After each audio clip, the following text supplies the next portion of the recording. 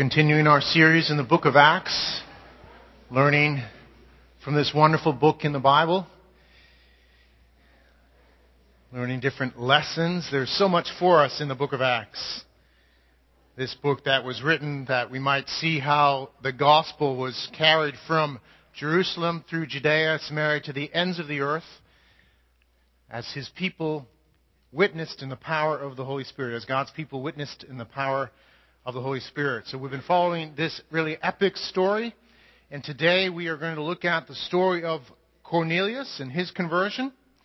Consider this important story in the book of Acts and the things that God would have to teach us through Acts chapter 10. So let's go to the Lord and ask Him to speak to us, to be here with us, to speak to us, to teach us, to change our lives, and glorify His name through the ministry of His Word. Lord, we thank You for Acts chapter 10. We thank You, Lord, for Your Word and Your commitment to speak to Your people and to create life. Lord, You are a God who speaks and things happen. There's life from Your Word. And Lord, that's always how it's been from the beginning. And that's how it will be to the end. Your Word will endure forever. And Lord, we thank You for Your Word. We thank You for the life that it brings. It's not just black and white text on paper. It is living. It is Your Word. And when You speak, things happen. So Lord, would You speak today through the preaching of Your Word? Would You speak to us? And would You bring life in us and through us, Lord, to our families, to our neighborhoods, to our community, to Your glory. We thank You, Lord Jesus, that it's all because of You, Your righteousness, Your blood shed, Your sacrifice that's pleasing to the Father, that covers all of our sins and provides for our righteousness. We thank You for Your resurrection, Jesus, and the new life we have in You. So because of You, for Your glory, we pray You would do all this. We ask in Christ's name. Amen. Amen. Let's take a look at Acts chapter 10, the story of Cornelius and his conversion. And it says in chapter 10, verse 1, "At Caesarea there was a man named Cornelius, a centurion of what was known as the Italian cohort, a devout man who feared God with all his household, gave alms generously to the people, and prayed continually to God. About the 9th hour of the day, he saw clearly in a vision an angel of God come in and say to him, 'Cornelius.' And he stared at him in terror and said, 'What is it, Lord?' And he said to him, 'Your prayers and your alms have ascended as a memorial before God. And now send men to Joppa and bring one Simon, who is called Peter. He is lodging with one Simon, a tanner, whose house is by the seaside.' When the angel who spoke to him had departed, he called 2 of his servants and a devout soldier from among those who attended him. And having related everything to them, he sent them to Joppa. The next day, as they were on their journey and approaching the city, Peter went up on the housetop about the 6th hour to pray. And he became hungry and wanted something to eat. But while they were preparing it, he fell into a trance and saw the heavens opened, and something like a great sheet descending, being let down by its 4 corners upon the earth. In it were all kinds of animals and reptiles and birds of the air. And there came a voice to him, 'Rise, Peter, kill and eat.'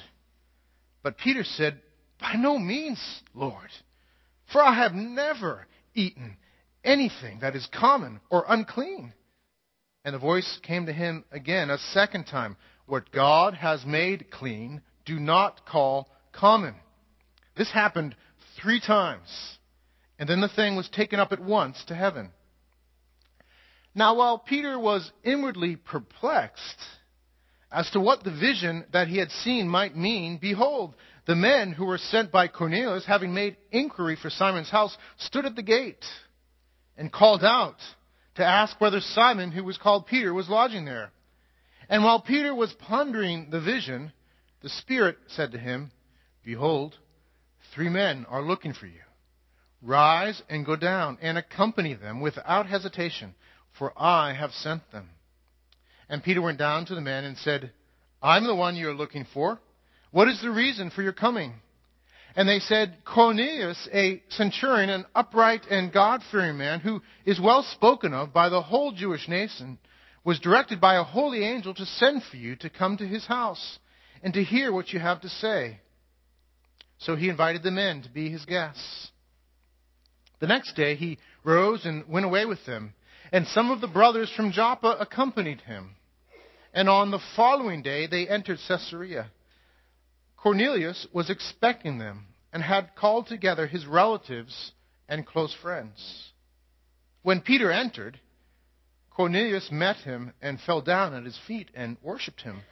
But Peter lifted him up, saying, "Stand up, I too am a man." And as he talked with him, he went in and found many persons gathered. And he said to them, "You yourselves know how unlawful it is for a Jew to associate with or to visit anyone of another nation. But God has shown me that I should not call any person common or unclean. So when I was sent for, I came without objection. I asked then, 'Why you sent for me?' And Cornelius said, 4 days ago, about this hour, I was praying in my house at the 9th hour, and behold, a man stood before me in bright clothing, and said, 'Cornelius, your prayer has been heard, and your alms have been remembered before God. Send therefore to Joppa, and ask for Simon, who is called Peter. He is lodging in the house of Simon a tanner by the sea.' So I sent for you at once, and you have been kind enough to come. Now, therefore, we are all here in the presence of God to hear all that you have been commanded by the Lord." So Peter opened his mouth and said, "Truly I understand that God shows no partiality, but in every nation anyone who fears him and does what is right is acceptable to him. As for the word that he sent to Israel, preaching good news of peace through Jesus Christ, he is Lord of all, you yourselves know what happened throughout all Judea, beginning from Galilee after the baptism that John proclaimed, how God anointed Jesus of Nazareth with the Holy Spirit and with power. He went about doing good and healing all who were oppressed by the devil, for God was with him. And we are witnesses of all that he did, both in the country of the Jews and in Jerusalem. They put him to death by hanging him on a tree. But God raised him on the third day and made him to appear, not to all the people, but to us who had been chosen by God as witnesses, who ate and drank with him after he rose from the dead. And he commanded us to preach to the people and to testify that he is the one appointed by God to be judge of the living and the dead.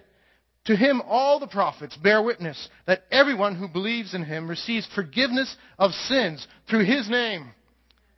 While Peter was still saying these things, the Holy Spirit fell on all who heard the word. And the believers from among the circumcised who had come with Peter were amazed because the gift of the Holy Spirit was poured out even on the Gentiles. For they were hearing them speaking in tongues and extolling God. Then Peter declared, "Can anyone withhold water for baptizing these people who have received the Holy Spirit just as we have?" And he commanded them to be baptized in the name of Jesus Christ. Then they asked him to remain for some days. The wonderful story from Acts 10 of the conversion of Cornelius. What a dramatic story. What an amazing story, full of just so many things. And Luke has chosen to feature this story prominently in the book of Acts for many reasons. Many reasons. Some key reasons that I would want to highlight. First, we've been learning in Acts about this transition of the focus being on the gospel in Jerusalem among the Jewish people to the focus being the gospel really for all nations, including Jew and Gentile. And the flow of the book, we see the emphasis of Luke shifting from Jerusalem as the center to kind of Antioch and really the whole world as the gospel goes out. And Luke wants his readers, God wants us to understand how this happened, what went into it. And so this story is featured prominently in the book of Acts. Cornelius is really the first kind of whole Gentile to be converted. There's some other half-Gentile types or Gentiles that were probably worshipers of God in the synagogue and near almost converts, the Ethiopian eunuch. But Cornelius is the first guy that's really a full Gentile. And so this is an important story. And so we see in the story some key things. First off, the guy that's involved in this story, one of the key guys in this story, is Peter. Now, Peter is an apostle, and he's an apostle really to the Jews. He's a guy who grew up in Israel, in Palestine, and would have grown up, we know from the story, as a strict Jew. And so the idea of Peter actually going forward and reaching out to a Gentile like Cornelius was kind of out of the question for Peter, naturally. And so he's featured in this story to show us that something really epic is happening here, that the apostle to the Jews, this strict Jew, would actually do the things he did in this story. And that alone is one thing that Luke is highlighting. So we get that, boy, there's something being said here that's really important. Secondly, we didn't read it, but in chapter 11, Peter goes back to Jerusalem after this all happens. And they're a little bit upset, a little bit confused, what's gone on, and they question him. And we see what happened when he brought the story and he told these events, that the church in Jerusalem, which would have been naturally perplexed by this all and even opposed to it, hears it all and says, basically concludes, then God has granted repentance also to the Gentiles. So they conclude, yes, we see that God has done this thing. So that's a hint in chapter 11 that this is important and that the Jerusalem church actually endorses that. That becomes important later on in Acts and in the New Testament as well. Really, though, the most important thing that we see in this section of Scripture is that it is God Himself. It is God Himself who is making sure this happens.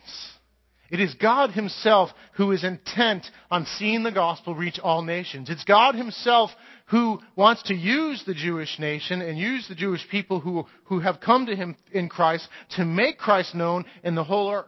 It is God Himself who weaves everything in this story, who makes it happen. It's God Himself who in His providence provides for this story to happen. It is God Himself who reveals Himself, who creates a divine encounter for both Cornelius and Peter. And it is God Himself who brings about the divine results in this story. This is a story about God's clear moving of His church in the direction that He wants, to see the gospel reach all nations. This story teaches us that God is passionate for the gospel to go to all nations.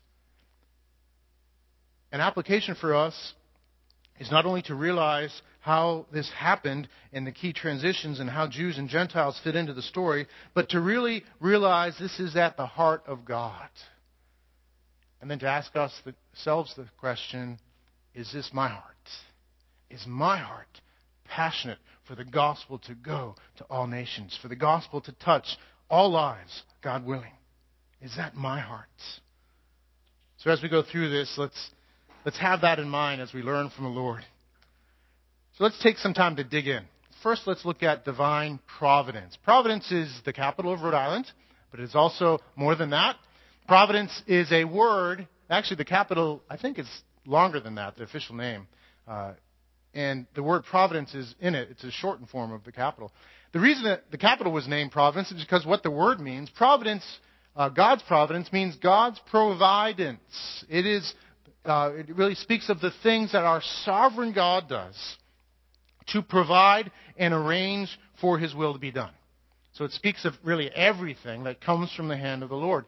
So God's providence is the things that God has done to provide, to work out His plan. And really the whole breadth of that is His providence. Not only that what He's done, most importantly, in providing Christ, but also His providence in circumstances and everything else.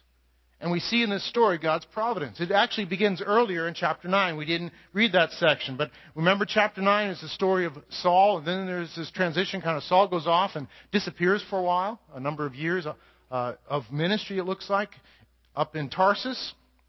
Kind of disappears off the scene of Acts, though. And we are introduced at the end of chapter 9 to Peter again. And Peter is active at the end of chapter 9. Peter is still the apostle over the Jerusalem church. The Jerusalem church is still active. There's still things happening. There's still growth. Still people coming to Christ. Things have shifted a bit because of the persecution, but there's still things happening. And Peter is carrying out an apostolic ministry. Peter is one of the apostles and a very important apostle. So he's featured at the end of chapter 9. And he makes his way, he's visiting the saints, he's caring for the church, and he makes his way to Lydda. And I think we have an overhead with a map. He makes his way to Lydda, which was about, I think, 20 miles away from Jerusalem towards the coast. And you might not be able to see, but you see the coast on the left-hand side. Jerusalem is around the D in Judea there, and Lydda is about two-thirds of the way over towards the coast. So he makes his way over there, caring for the church. He's in Lydda. And God uses him to heal a paralytic. There's a man who's been bedridden for 8 years, and he says to him, Aeneas, Jesus Christ heals you. Rise and make your bed. And he's healed. And Peter has a ministry in Lydda. And he heals this man actually very much like Jesus healed a paralytic in the Gospels. We know of the paralytic that was let down through the roof and was healed. And Peter heals this man very much the same. And Luke is highlighting this to make a connection. That Jesus started his ministry and has continued it through the apostles. And now Peter is doing the same sort of things that Jesus had done. And we'll see later on in Acts that Paul actually is used by God for a similar healing. And Luke is using that to connect Jesus, Peter, and Paul. To connect the work. The work that Jesus started continues through his church. Matter of fact, we see Peter go to Joppa from Lydda. And there's a woman there, a godly woman who dies. And he goes and he prays for her. And he says to her, looking for the quote, he says, Tabitha, arise. And that sentence, that phrase is only one letter different from something Jesus said when he healed a young girl saying, Talitha, arise, which means young girl. And so again, Peter's healing. He's used by God in a healing. He's working there in Joppa, very much like Jesus. And so Luke has this so we can see those connections, but also there's something going on here. God has led Peter out of Jerusalem to the coast. And he's about 20 miles closer to Caesarea at this point. He has no idea what's in store. But God in his providence had worked those things out to put Peter in Joppa and to get him out of Jerusalem. Because likelihood of Peter responding the way he did in Jerusalem, he would have had to face the Jerusalem church and their view of the Mosaic Law at the time. They're struggling through that, and it would have been a lot harder probably for him to have gone. But here he is in Joppa, and when this crew comes from the house of a Gentile, a centurion no less, he's ready to go with them. He's freer because he's in Joppa. So we see God's providence just in that. God arranging for Peter to be in Joppa. And we also see God's providence in the life of Cornelius. Reading between the lines a little bit, Cornelius is introduced as a godly man, a devout man, a man who gives alms, who prays regularly. That God had been working in Cornelius' life already. This wasn't the first time Cornelius had heard about God. It was the end of many times of hearing about God, the end where he heard about the fullness of God shown in Jesus Christ. So this man had already been affected. We don't know the whole story. Perhaps it was by being stationed in Caesarea. He is from the Italian cohort, and David Ross, who's Italian, wanted me to mention that the first Gentile convert was actually an Italian, so all your Italians be happy for that. I'm not Italian, but my family is. And so, anyhow, I don't think that's the point of the story. He perhaps so in coming to Caesarea, God puts him in proximity with godly Jews who are awaiting the Messiah. And they have an influence on him. Perhaps it's a godly grandmother or a neighbor or a friend, we don't know. We don't know the whole story. But the point is that God has prepared this man ahead of time. Before he's introduced to the story, God has already been at work in his life. So we see God at work in Peter's life. We see God at work in Cornelius' life. And that is so important for us to get in this story. It's so important for us to get as believers. To recognize that God is at work. And I don't know about you, but often for me, I arrive on the scene and I think that I am the center of God's redemptive activity. That I'm the one who brings the word, and He's not been active at all till I arrive on the scene. Now He's ready to be active through me. And that is just far from the truth. God is at work. He's a God who's active. He's a God who wants to reach out and touch Cornelius and his household and his relatives, and He wants to change the world through what He does here. And He's active preparing Cornelius ahead of time. He sees the end from the beginning. And Peter comes on the scene, and Peter really doesn't do much at all in this string of events that God orchestrates. And we must understand that as believers, that God is the initiator.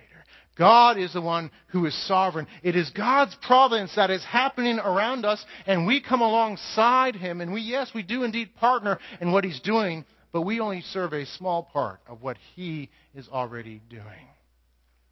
God is the one who works in providence. It's important for us to recognize that. I have enjoyed the book by Henry Blackaby, Experiencing God. There's so much in there that is true and helpful.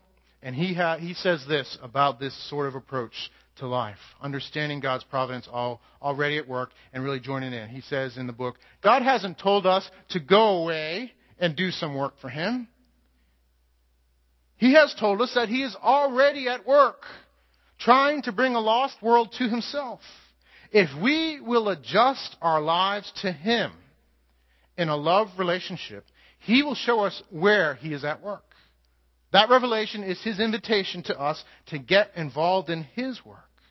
Then, when we join Him, He completes His work through us. God is at work. And we come along and look for where the Lord's at work and say, Lord, here am I. We should ask each day, really, God, what do you have to do today for me?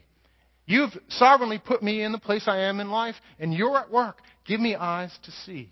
Help me to see what you're doing, how you are at work, and asking Him that day by day, because He is at work. And there's just so many stories. We could just interview folks here in the church who have come to know Christ, or people who are close. You've been investigating. You've been wondering about Christ, and we could ask you and really everybody just some questions about what's gone on previously. And we would find out that there's been this long list of activity of God doing things in each of our lives. There's a story I read just recently by Christy Wilson, the late, he's with the Lord, professor of missions from Gordon Conwell, in the book More to be Desired Than Gold that Phil Lowther showed to me. I've been really enjoying this book. One of the stories in there he tells is about a man named Igor Yaremchuk. Real guy. I did the research, and I'll tell you at the end. Actually, there's a picture. He said, I recently met a student from the former Soviet Union who was studying in the Dallas area. Igor Yaremchuk is from Kiev in Ukraine. Raised an atheist, he studied science at the university. And through his science courses, Igor came to know God as his creator. Then in the early 1980s, he fought with the Soviet army in Afghanistan, serving as a gunship pilot on a helicopter crew. There on the battlefield, he saw men dying all around him, while his own life was spared, and he came to know God as his protector. After returning to Kiev, Igor tried to find a Bible in Russian, but there were none available. Undaunted, he read every book he could find that attacked the Bible, devouring every scripture passage used to discredit God's word. And so, through books written by atheists, Igor came to know Christ as his Lord and Savior. He went back and found an underground church, and they gave him a Bible. And he says within 2 years, he came to know the Bible better than anyone else in the church and was called as their pastor. And today, Igor serves as president of Irpin Biblical Seminary in Kiev, Ukraine. And that is him with his students. True story. God used the writings of atheists to draw this man to Christ. God is at work. Let us join him in what he is doing. The providence of God. Let's talk next about God's revelation, or the divine encounter. God reveals himself in this story to Cornelius and to Peter in dramatic ways. We read in the story where Cornelius is praying. It's about 3 o'clock in the afternoon. It looks like Cornelius prayed regularly, probably prayed as a Jew, which is at certain hours, 3 times a day. And he's praying, and an angel shows himself to Cornelius, and Cornelius says, "Oh, a cute little cherub angel. It's so nice to have you here." No, he doesn't say that. That's never what happens in the Bible. Angels are not cute. They are really scary. And so Cornelius, like everyone else in the Bible, when they see angels, is terrified. And he finds the ability to say something to the angel. I wonder if that ever would have happened to me. I fear that I just wouldn't be able to say anything. No, angel. But Cornelius is able to say, to respond to the angel, and the angel tells him what to do. It's an interesting side point to note that the angel doesn't proclaim the gospel to Cornelius. Do you notice that? In other places too, we see things like that. We don't. I try to think of it, and if you know of an example, please let me know. I know when they announced his birth, the angels sang of the Savior, and in a sense proclaimed the gospel there. But the angels in Scripture are not the ones that do the evangelism. It's the people of God in Scripture who are called to do evangelism. And I don't know all the reasons why, but ultimately God has determined to do it that way in his wisdom and his justice, in his plan. And so angels don't evangelize. Angels come alongside and are messengers from God to equip and lead God's people and to do God's will. And this angel appears to Cornelius, tells him to go down to Joppa and look for this guy named Simon, who's called Peter, who's in the house of Simon the tanner and by the sea. And so Cornelius gets his guys and sends them down, the 3 of them, one of them a soldier. And it looks like they marched all night, because it's, I think, 40 miles there, and they arrive the next day at noontime. So it's a pretty tough march. They get there, though, and they come to Peter, and God reveals himself to Peter as well. So God is revealing himself. He's encountering Cornelius. He's through the angel. He encounters Peter through this vision of this sheet that comes down from heaven. And Peter's in a trance, which means he's basically an unconscious vision. He's seen something that's like a dream, but probably more vivid than a dream would be. And he sees the sheet let down, and then in the sheet he's hungry. He wants to eat, and God has set him up, really. He's hungry, and he's ready to eat. It's kind of like going to the supermarket when you're hungry. You're ready to get everything. You want to buy everything. Peter's like that. He's hungry. He sees the sheet let down, but what's in the sheet is not stuff he can eat, at least according to what he thinks. This is not stuff. Oh, this isn't what I want to eat. This is, instead of the nice kosher food that I'm used to, this is like snails and grasshoppers and fish eyes and nasty stuff. And then God says, Peter, rise, kill, and eat. And he says, combines those sentences that Peter often does. No, Lord. They don't go together. No, Lord. Those are 2 contradictions. Basically says, no, Lord. By no means, Lord.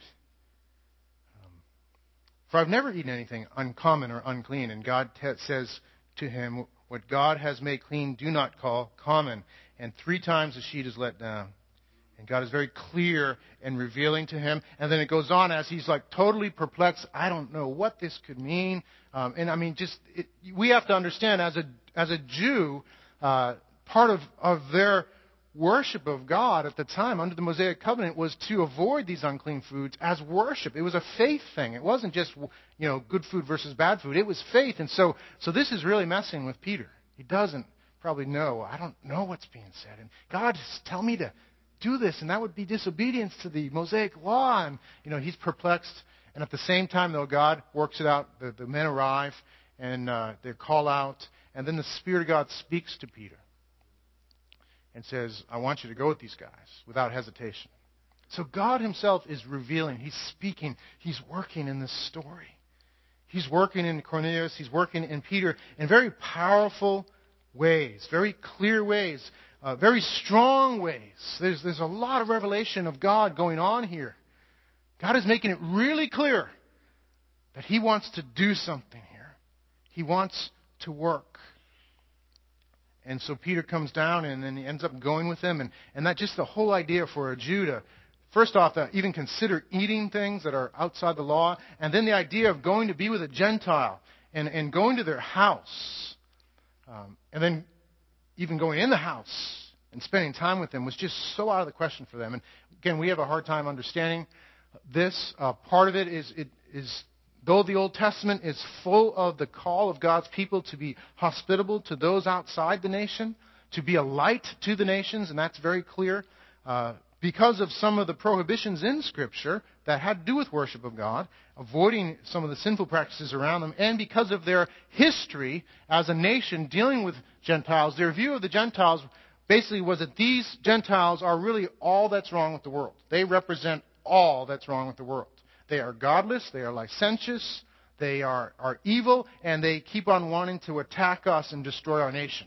So they were their bitter enemies. So the idea of befriending a Gentile was just out of the question. So they basically didn't go in their houses. They would consider themselves, I think, to be unclean to go into a Gentile house. Yet Peter does this. He goes there. And it is just so clear that this is the Lord's doing. Though Peter doesn't want to go, God wants him to go. God wants to use Peter. He wants to reach Cornelius. God wants to reach all nations. That is the heart of God, to reach all nations with the gospel. And we need to get that. We need to understand that. And God is patient with us, but we see so much. We see the Word full of examples like this. We see the whole book of Acts just full of God on the move, of God doing things, of God being active. As His people take steps of obedience, God meets them and uses them, and there's just thing after thing that happens. And I think sometimes for us as Christians, we misunderstand God's heart. We think, maybe we interpret adversity, we interpret rejection as that, well, God's just not active, God just doesn't care. But that's not what we see in Scripture. We see a God who's passionate to reach the nations. We see a God who does extraordinary things to get the gospel to Cornelius, and through the example of Cornelius, to get the gospel to the world, to spread it from city to city. And Paul goes out and his team goes out, and there's just so much that happens. And personally for me as a Christian, some of the most powerful demonstrations of the ministry of the Spirit has been in the context of evangelism, has been in the context of sharing Christ with non-believers. So if you want to see people healed, if you want to see God demonstrate His power, if you want to see people have their lives turned around, if we want to see dramatic moves of God, I think we need to get involved with the things that are on God's heart, and He'll be pleased to pour out His Spirit. I've seen things. I've seen some of the most powerful healings. I've seen words, prophetic insight into people's lives in those contexts. It really just outdoes other contexts. Not that God doesn't care about His people. He loves His people. He wants to minister, and we've seen Him do that. But God is passionate to see the gospel touch people's lives. Do we look at the world that way? Do you? When you look out at the world around you, do you see a lost world only? Or do you see a world that God wants to reach with the good news of His glorious Son? Has your understanding of God's sovereignty somehow been tainted to justify ignoring the mission to the world? Let me say that again. Has your understanding of God's sovereignty somehow been tainted to justify ignoring the mission? I ask that question because I think we all need to ask ourselves that question. Has the comfort of sovereign grace, as precious and as important as that is, has it put us to sleep for the mission? And I ask that because I think when I ask myself the question, I have to say yes, too often. Yes, too often. Too often, I am not aware of God's passion for the lost, God's passion for the mission, God's passion for the glory of His Son and His own glory in all the nations, God's passion to touch lives, God's passion to reach Greater Haverhill, God's passion to touch New England, God's passion to have a church on fire with the gospel for our good, our joy, and the blessing of those around us. God is passionate about these things. And if we think otherwise, we're wrong. We're wrong.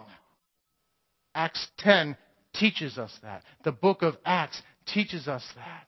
And we must avoid the heresy of what's called hyper-Calvinism.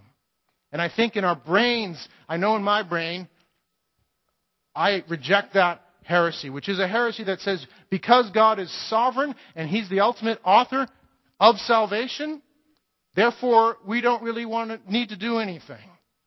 He's sovereign. It's His grace. He's wise in His plan. So we just sit back and let Him do His work.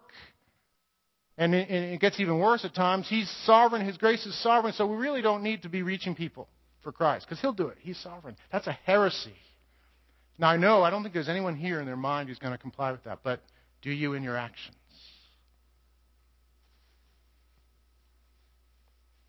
I do. And I don't want to. I don't want to. Yes, I want to treasure sovereign grace. I want to treasure that it is God who rescues sinners, not me.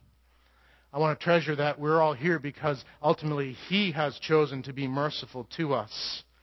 I want to treasure that. But I don't want to be unbiblical in where I take that and neglect His passion for the lost, His desire for the mission. For all we know, He has His sights set on every single person around us in this area. For all we know. We don't know. What we do know is this. He's passionate to reach the lost. That's clear. Christ was passionate to reach people's lives. That's clear.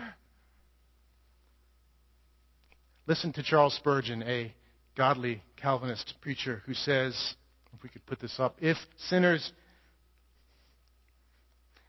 will be damned, at least let them leap to hell over our bodies.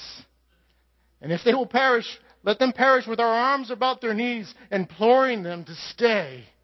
If hell must be filled, at least let it be filled in the teeth of our exertions, and let no one go there unwarned and unprayed for.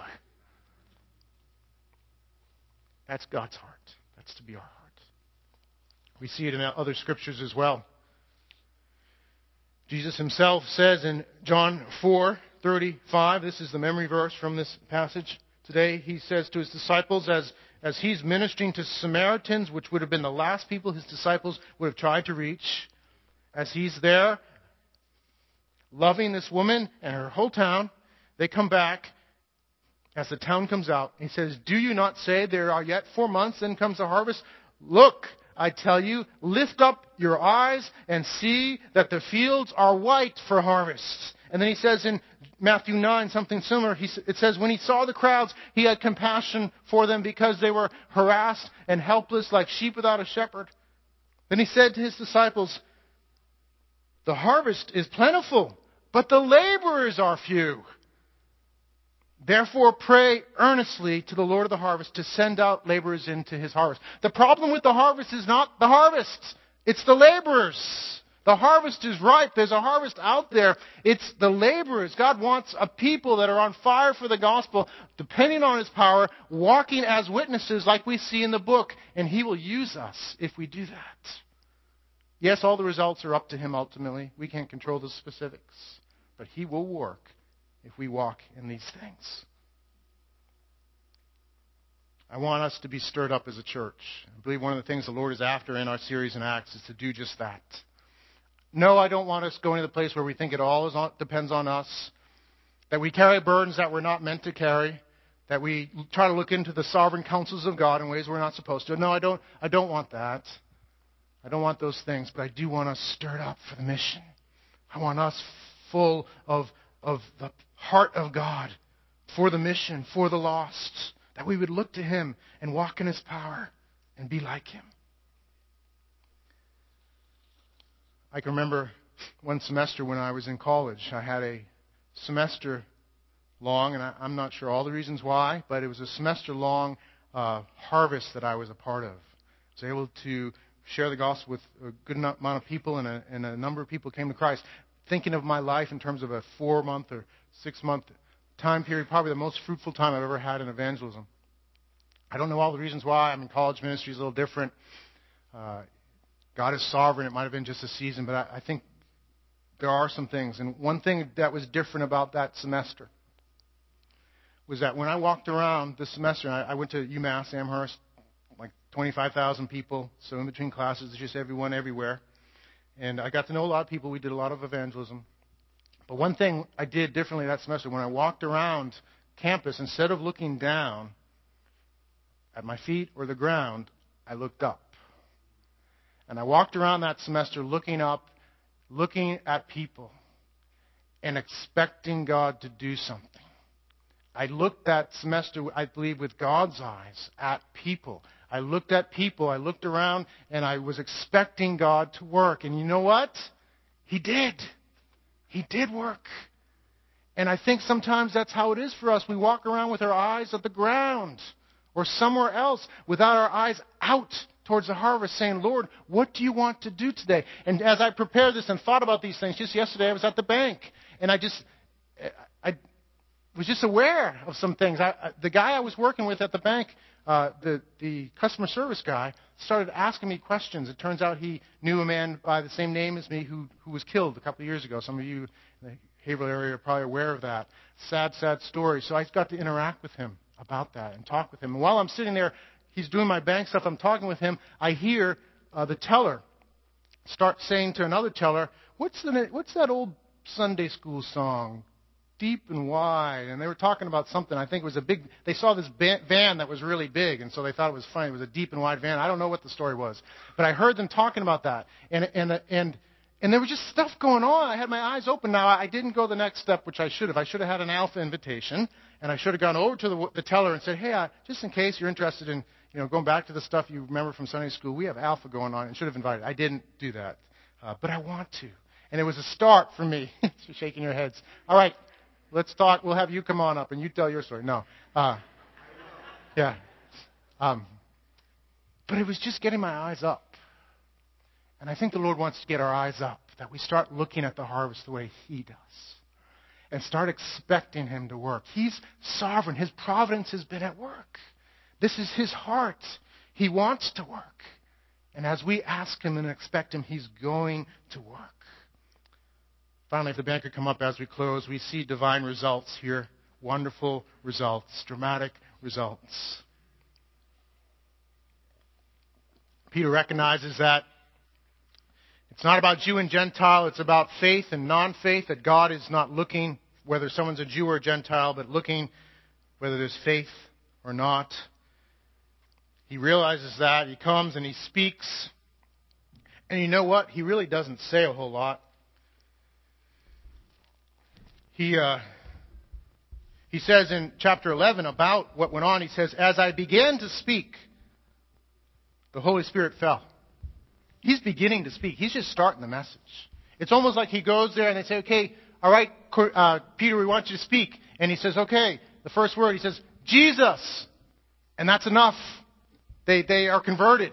He doesn't do that much. He just speaks a little bit. He shares the gospel very simply. And God comes in power on their lives. The Holy Spirit is poured out dramatically here. They're converted and they're filled all together and they start speaking in tongues. Believe me, they probably had no clue what that was. The Spirit of God moved so powerfully. They start speaking in tongues and praising God together. And Peter is astounded at what has happened.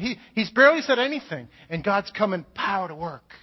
And He worked in a way that was very clearly similar to what He had done on Pentecost, so that Peter could see, this is God. Just as the Spirit fell on Pentecost on God's people, His Jewish people, the Spirit falls on Cornelius and says, these are my people. Peter is convinced, he knows this is indeed God who works. And God saves Cornelius, and it looks like his whole household. And Peter is amazed and says, he's with 6 brothers from Joppa, and he says, we can't Can anyone withhold water for baptizing these people? Let's get them baptized. They're believers. And they were received into the community of God. And then it says, then they asked him to remain for some days. This Peter, who was appalled by the idea of eating unclean things, now spends some days, perhaps even weeks, living in a Gentile house, ministering to them. What glorious results in the life of Cornelius and his family, and in the life of the church. That is to stand for us as an example of how God has brought the gospel to Gentiles convincingly, and as an example of God's passionate heart to bring the gospel to all nations, all peoples. Let us ask God for the same heart. Let us expect God to do according to His heart as we live our lives among people who need to hear about Christ. Let's pray. Thank you, Lord. Lord, we ask you to forgive us, Lord. Forgive us for misunderstanding you, and at times thinking that you don't care about those who don't know you. Forgive us for that. Forgive us, Lord, for the lack of faith and discouragement that we walk into. Help us, Lord, to look to you. Thank you, Lord, that you have won us to yourself, and that it's your heart to reach all nations. It's your heart to reach this area. And Lord, would you help us to get our eyes up on you, to look at people with your eyes and to expect you to work.